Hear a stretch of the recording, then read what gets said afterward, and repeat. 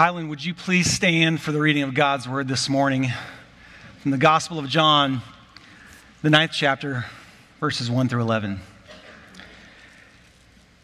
As he walked along, he saw a man blind from birth. His disciples asked him, "Rabbi, who sinned, this man or his parents, that he was born blind?" Jesus answered, "Neither this man nor his parents sinned. He was born blind so that God's works might be revealed in him. We must work the works of him who sent me while it is day. Night is coming when no one can work. As long as I am in the world, I am the light of the world." When he had said this, he spat on the ground and made mud with the saliva and spread the mud on the man's eyes, saying to him, "Go, wash in the pool of Siloam," which means sent. Then he went and washed and came back able to see. The neighbors and those who had seen him before as a beggar began to ask, "Isn't this not the man who used to sit and beg?" Some were saying, "It is he." Others were saying, "No, but it is someone who looks like him." He kept saying, "I am he," but they kept asking him, "Then how were your eyes opened?" He answered, "The man called Jesus made mud, spread it on my eyes, and said to me, 'Go to Siloam and wash.' Then I went and washed and received my sight." This is the word of God for the people of God. Have a seat. I need to level with you, Highland. I'm actually going to read the whole chapter. I'm going to keep reading, but I didn't want you to stand for all 41 verses. You're welcome. As I keep reading, I want you to listen for something specific. I want you to listen for the way the man born blind, who never gets named, listen for the way he grows in understanding. Every time he mentions the name of Jesus, he says something different. And he becomes more and more accurate each time he points to Jesus. Let's keep reading. They said to him, "Where is he?" He said, "I don't know." They brought to the Pharisees the man who had formerly been blind, and now it was the Sabbath day, when Jesus made the mud and opened his eyes. Then the Pharisees also began to ask him how he had received his sight. He said to them, "He put mud on my eyes. Then I washed. Now I see." Some of the Pharisees said, "This man is not from God, for he does not observe the Sabbath." Others said, "How can a man who is a sinner perform such signs?" And they were divided. So they said again to the blind man, "What do you say about him? It was your eyes he opened." He said, "He's a prophet." The Jews did not believe that he had been born blind and had received his sight until they called the parents of the man who had received his sight and asked them, "Is this your son who you say was born blind? How then does he now see?" His parents answered, "We know that this is our son and that he was born blind, but we do not know how it is that he now sees, nor do we know who opened his eyes. Ask him. He's of age. He will speak for himself." His parents said this because they were afraid of the Jews, for the Jews had already agreed that anyone who confessed Jesus as the Messiah would be put out of the synagogue. Therefore, his parents said, "Ask him. He's of age." So, for the second time, they called the man who had been blind, and they said to him, "Give glory to God. We know that this man is a sinner." He answered, "I do not know whether he is a sinner. One thing I do know, that though I was blind, now I see." They said to him, "What did he do to you? How did he open your eyes?" He answered them, "I have told you already, and you would not listen. Why do you want to hear it again? Do you also want to become his disciples?" They then reviled him, saying, "You are his disciple, but we are disciples of Moses. We know that God has spoken to Moses, but as for this man, we do not know where he comes from." The man answered, "Well, that is an astonishing thing. You do not know where he comes from, yet he opened my eyes. We know that God does not listen to sinners, but he does listen to the one who worships him and obeys his will." Never since the world began has it been heard that anyone opened the eyes of a person born blind. If this man were not from God, he could do nothing. They answered him, you were born entirely in sins, and now you teach us? And they drove him out. Jesus heard that they had driven him out. And when he found him, he said, do you believe in the Son of Man? He answered, and who is he, sir? Tell me, so that I may believe in him. Jesus said to him, you have seen him, and the one speaking with you is he. And he said, Lord, I believe. And he worshiped him. Jesus said, I came into this world for judgment, so that those who do not see may see, and those who do see may become blind. Some of the Pharisees who were with him heard this and said to him, surely we are not blind, are we? Jesus said to them, if you were blind, you would not have sin.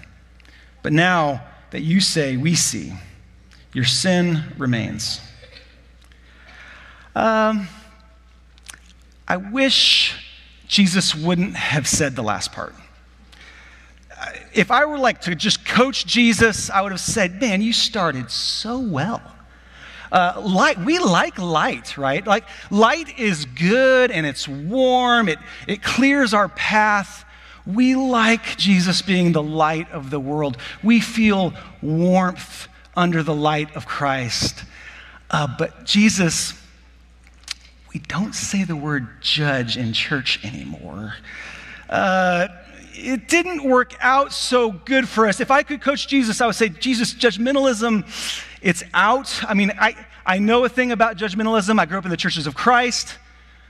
We kind of perfected it there for a while. And, I grew up believing that it was our job to go, save the Baptists. And Jesus, judgment, you don't want to go there. Jesus, I'm not sure that your metaphor works, because I don't think judgment is what the light does. We like light. I don't think that's what the light does. The light gives life to all life. It's the basic element of all life. And judgment is cold and separating. I mean, the man in this story has lived a life of pure judgment. He is blind, but he experiences a darkness that has nothing to do with his disability. We can infer some things. We don't know everything about this man, but, in a time and in a place in the world where family is survival, it's interesting that this man who begs outside the temple every day still has parents. He's not an orphan. He knows his parents. So what had to happen for a man to go beg who still has a family? This is a time in the world when there are no social services. There's no welfare. There's no social security net. If you do not have a family that will take you in, you will starve. And so what has to happen for a man to be sent out of his home to beg? I mean, can you imagine his mom and his dad? Can you imagine the day he was born and they realized that their son, their baby that they had been hoping for, had a disability? And listen, people that live by the land, if you can't work the land with your family, it's hard. It's hard. Families live on razor-thin margins. And so if there is a mouth to feed that cannot help work, it's really hard on that family. Can you imagine? Everything that a father might try to do, every job a father might try to give a son to figure out a way for him to be productive and produce something so that they wouldn't have to do the unthinkable. My goodness. He would have been about 13. That's around the time we think that young Jewish men begin apprenticing with someone, either their father or someone else. And maybe about 13, a mother and a father had to do an unthinkable thing and send their son to go be a beggar. Family couldn't survive without it. And to make matters worse, we're going to throw some judgment in there.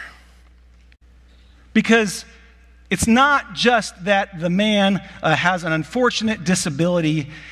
In this world, and this time, and in this faith, disabilities, sicknesses are always the cause of sin. And we even see this in the Old Testament book of Job. Job has his whole life fall apart. Everything that could go wrong goes wrong. And Job has some friends, some helpful friends, come and visit him. And these helpful friends say, Job, confess your secret sin. Clearly this is happening because you've done something to displease God. And Job says, I'm blameless. And so this man, he's become like a thought experiment for Israel. He's a problem for them because when a child is born with a disability, the question then has to be, did he sin in the womb? Or did his parents sin and God is punishing the baby? And so, they never even mention his name. He is not a child of Israel. He is not a living, walking problem with the way that we treat people. The fact that he has to sit and beg for a living does not appear to them to be a moral dilemma at all. He's a thought experiment.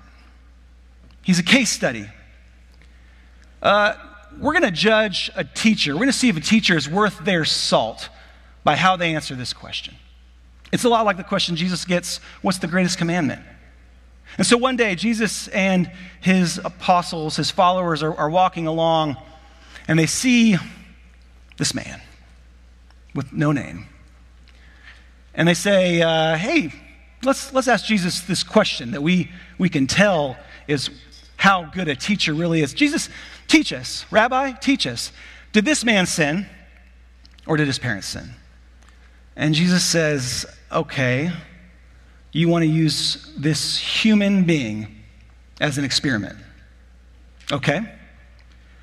But I'm not going to play your religious black and white games. I am not going to look and see if this person is sinful or not sinful. This person is going to be an example of all that God can do. And so the light of the world tells the man to stand up. And he spits in the ground. And here's what's weird to you and me maybe, but healing somebody on the Sabbath, maybe technically isn't illegal, but Jesus kind of goes out of his way to break the Sabbath. Other places in the New Testament, Jesus doesn't even need to be in the same town to heal somebody. But he does something. He makes mud, which is breaking the Sabbath, because it's like making a brick, or it's like kneading a loaf of bread. To make something is work. Jesus didn't have to do that, but he breaks the Sabbath to make a point about people. And he puts the mud in the man's eyes, and I wonder what it would be like for a man who has never experienced anything other than people asking a question about who he is and whether or not he sinned, to feel the hands on his face, to feel the heavy, cool, wet clay, and for Jesus to say, go, wash in the pool of Siloam and receive sight. Step into the light.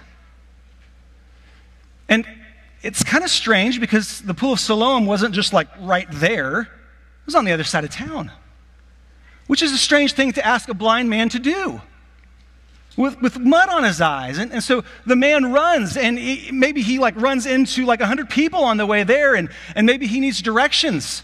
And he's shouting out, and maybe at this point even breaking the Sabbath himself because he's walking too far. And he finds the pool of Siloam. And as he steps down into the waters, maybe in another part of town, the Pharisees are just now hearing about Jesus breaking the Sabbath. And, it's not just like they're just going to give up on their understanding of God's laws just because this guy came around and started healing somebody. No, that law is still important to them. As they're arguing about what to do with the man born blind and what to do about this new teacher, the man, he's descending into the pool and he washes his eyes. And as the mud rolls down his face and onto his clothes, what's that moment like? I wonder if that moment were an awful lot like the very first moment of all creation. I wonder if that moment for him weren't like a brand new world of possibilities. Do you remember how the Gospel of John begins? It begins with, in the beginning was the Word of God, and the Word of God was with God in the beginning, and everything that is coming to us through the Word. Do you remember what that Word was in the very beginning? Over the chaos of the darkness of waters, God speaks a single word: light. And in a moment, life is possible. Because light is the building block of all life. There is no such thing as life without light. And so God speaks the word light, and all of a sudden, inside of that light, life can happen. And you know what the light does? It separates the darkness. We may not like the word judge, but judge is another word for like separating and organizing. And you know what the light has always done? It has always judged. It has always split the darkness.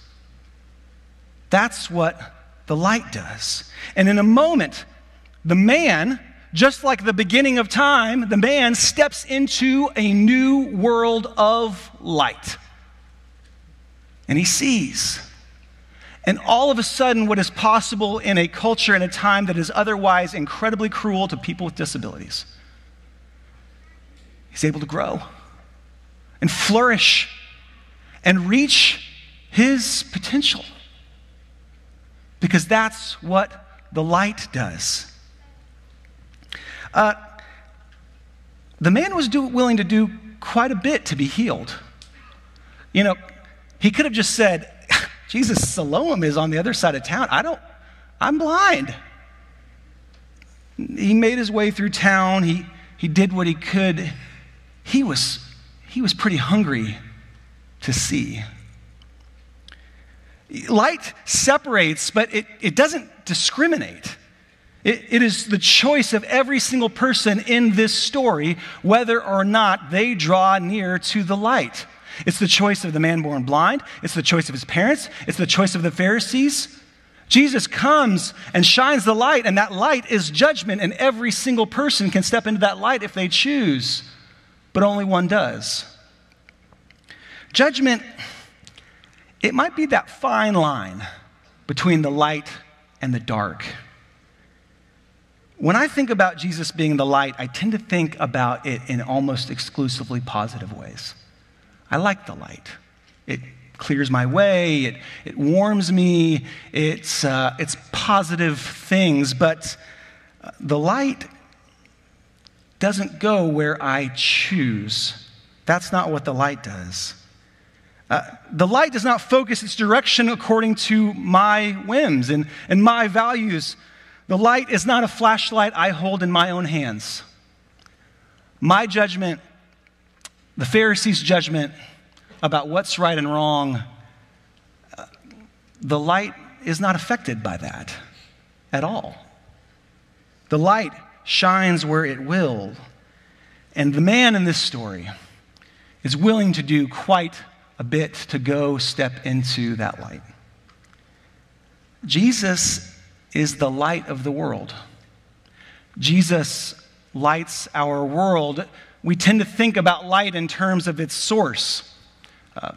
Lamplight, sunlight, moonlight, overhead light. But if we think back to creation, the sun, moon, and stars, those first lights, they were created later. It's almost like when God speaks that first word, light, and God sends the Christ into the world, the Word of God into the world. It's almost like primordial light comes from the Word, the first light. And Jesus is the light of the world. He's the Word of God. He judges us. Jesus does not judge the world from a courtroom or with a gavel. He's not that kind of judge. He doesn't judge the world with a gavel. He judges the world with his body. Wherever his body goes, light divides the darkness. One day, we're going to stand before Jesus as he sits on a seat of judgment. And the idea of Jesus as a judge might be out of style, but without it, we're just in darkness. And so I wonder if we can imagine being there in that room today. I wonder if in some ways that we can't yet describe or name, we're not already there. Can you see Jesus on that seat of judgment? Can you see yourself in a room before him? His body, it splits the room in two between light and dark, and he's looking at you. He's looking right at you. He sees everything about you, even those parts of you you might try to keep in the dark.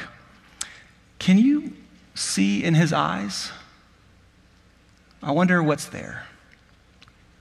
I don't think he's ashamed of you. I think as you look in the eyes of Christ there on the judgment seat, what you will see is great compassion.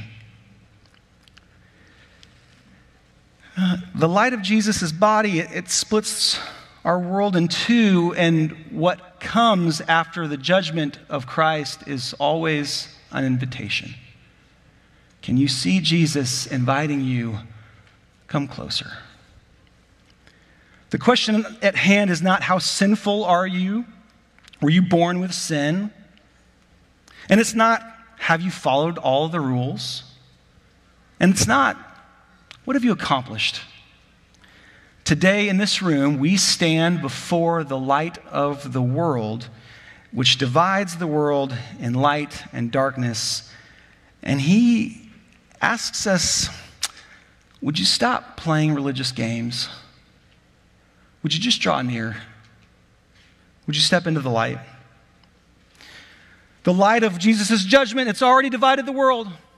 The world is already in a place of light and dark, and choosing to step into the light of Jesus means you'll have to acknowledge what he sees.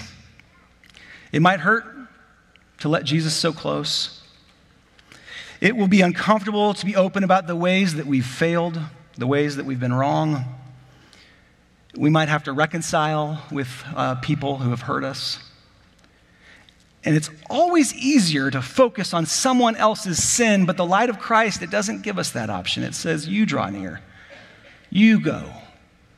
You do what I'm asking you to do. And you know, Jesus was willing to do quite a bit for us to enter the light.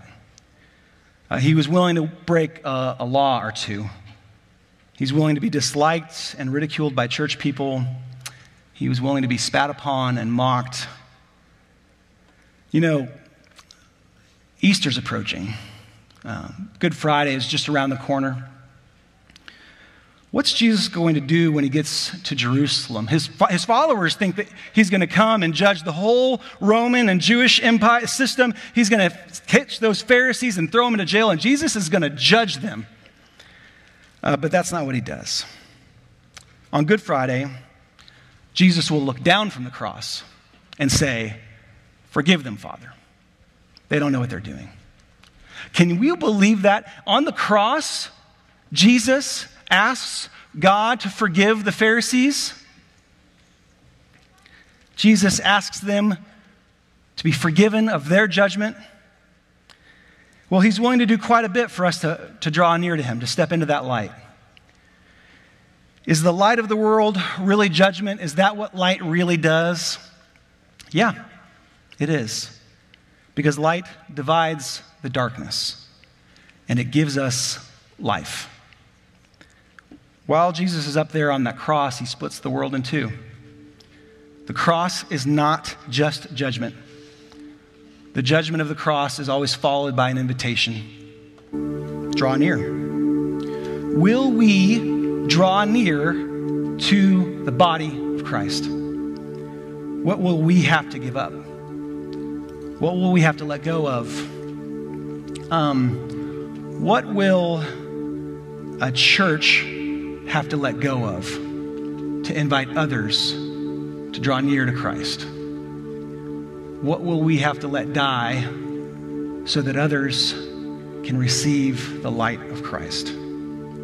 So that others can come and step into the glorious, wonderful light of Christ, that they might receive life, that they might grow and flourish and expand and reach their full potential. Because that is what the light does. Would you stand and worship with us?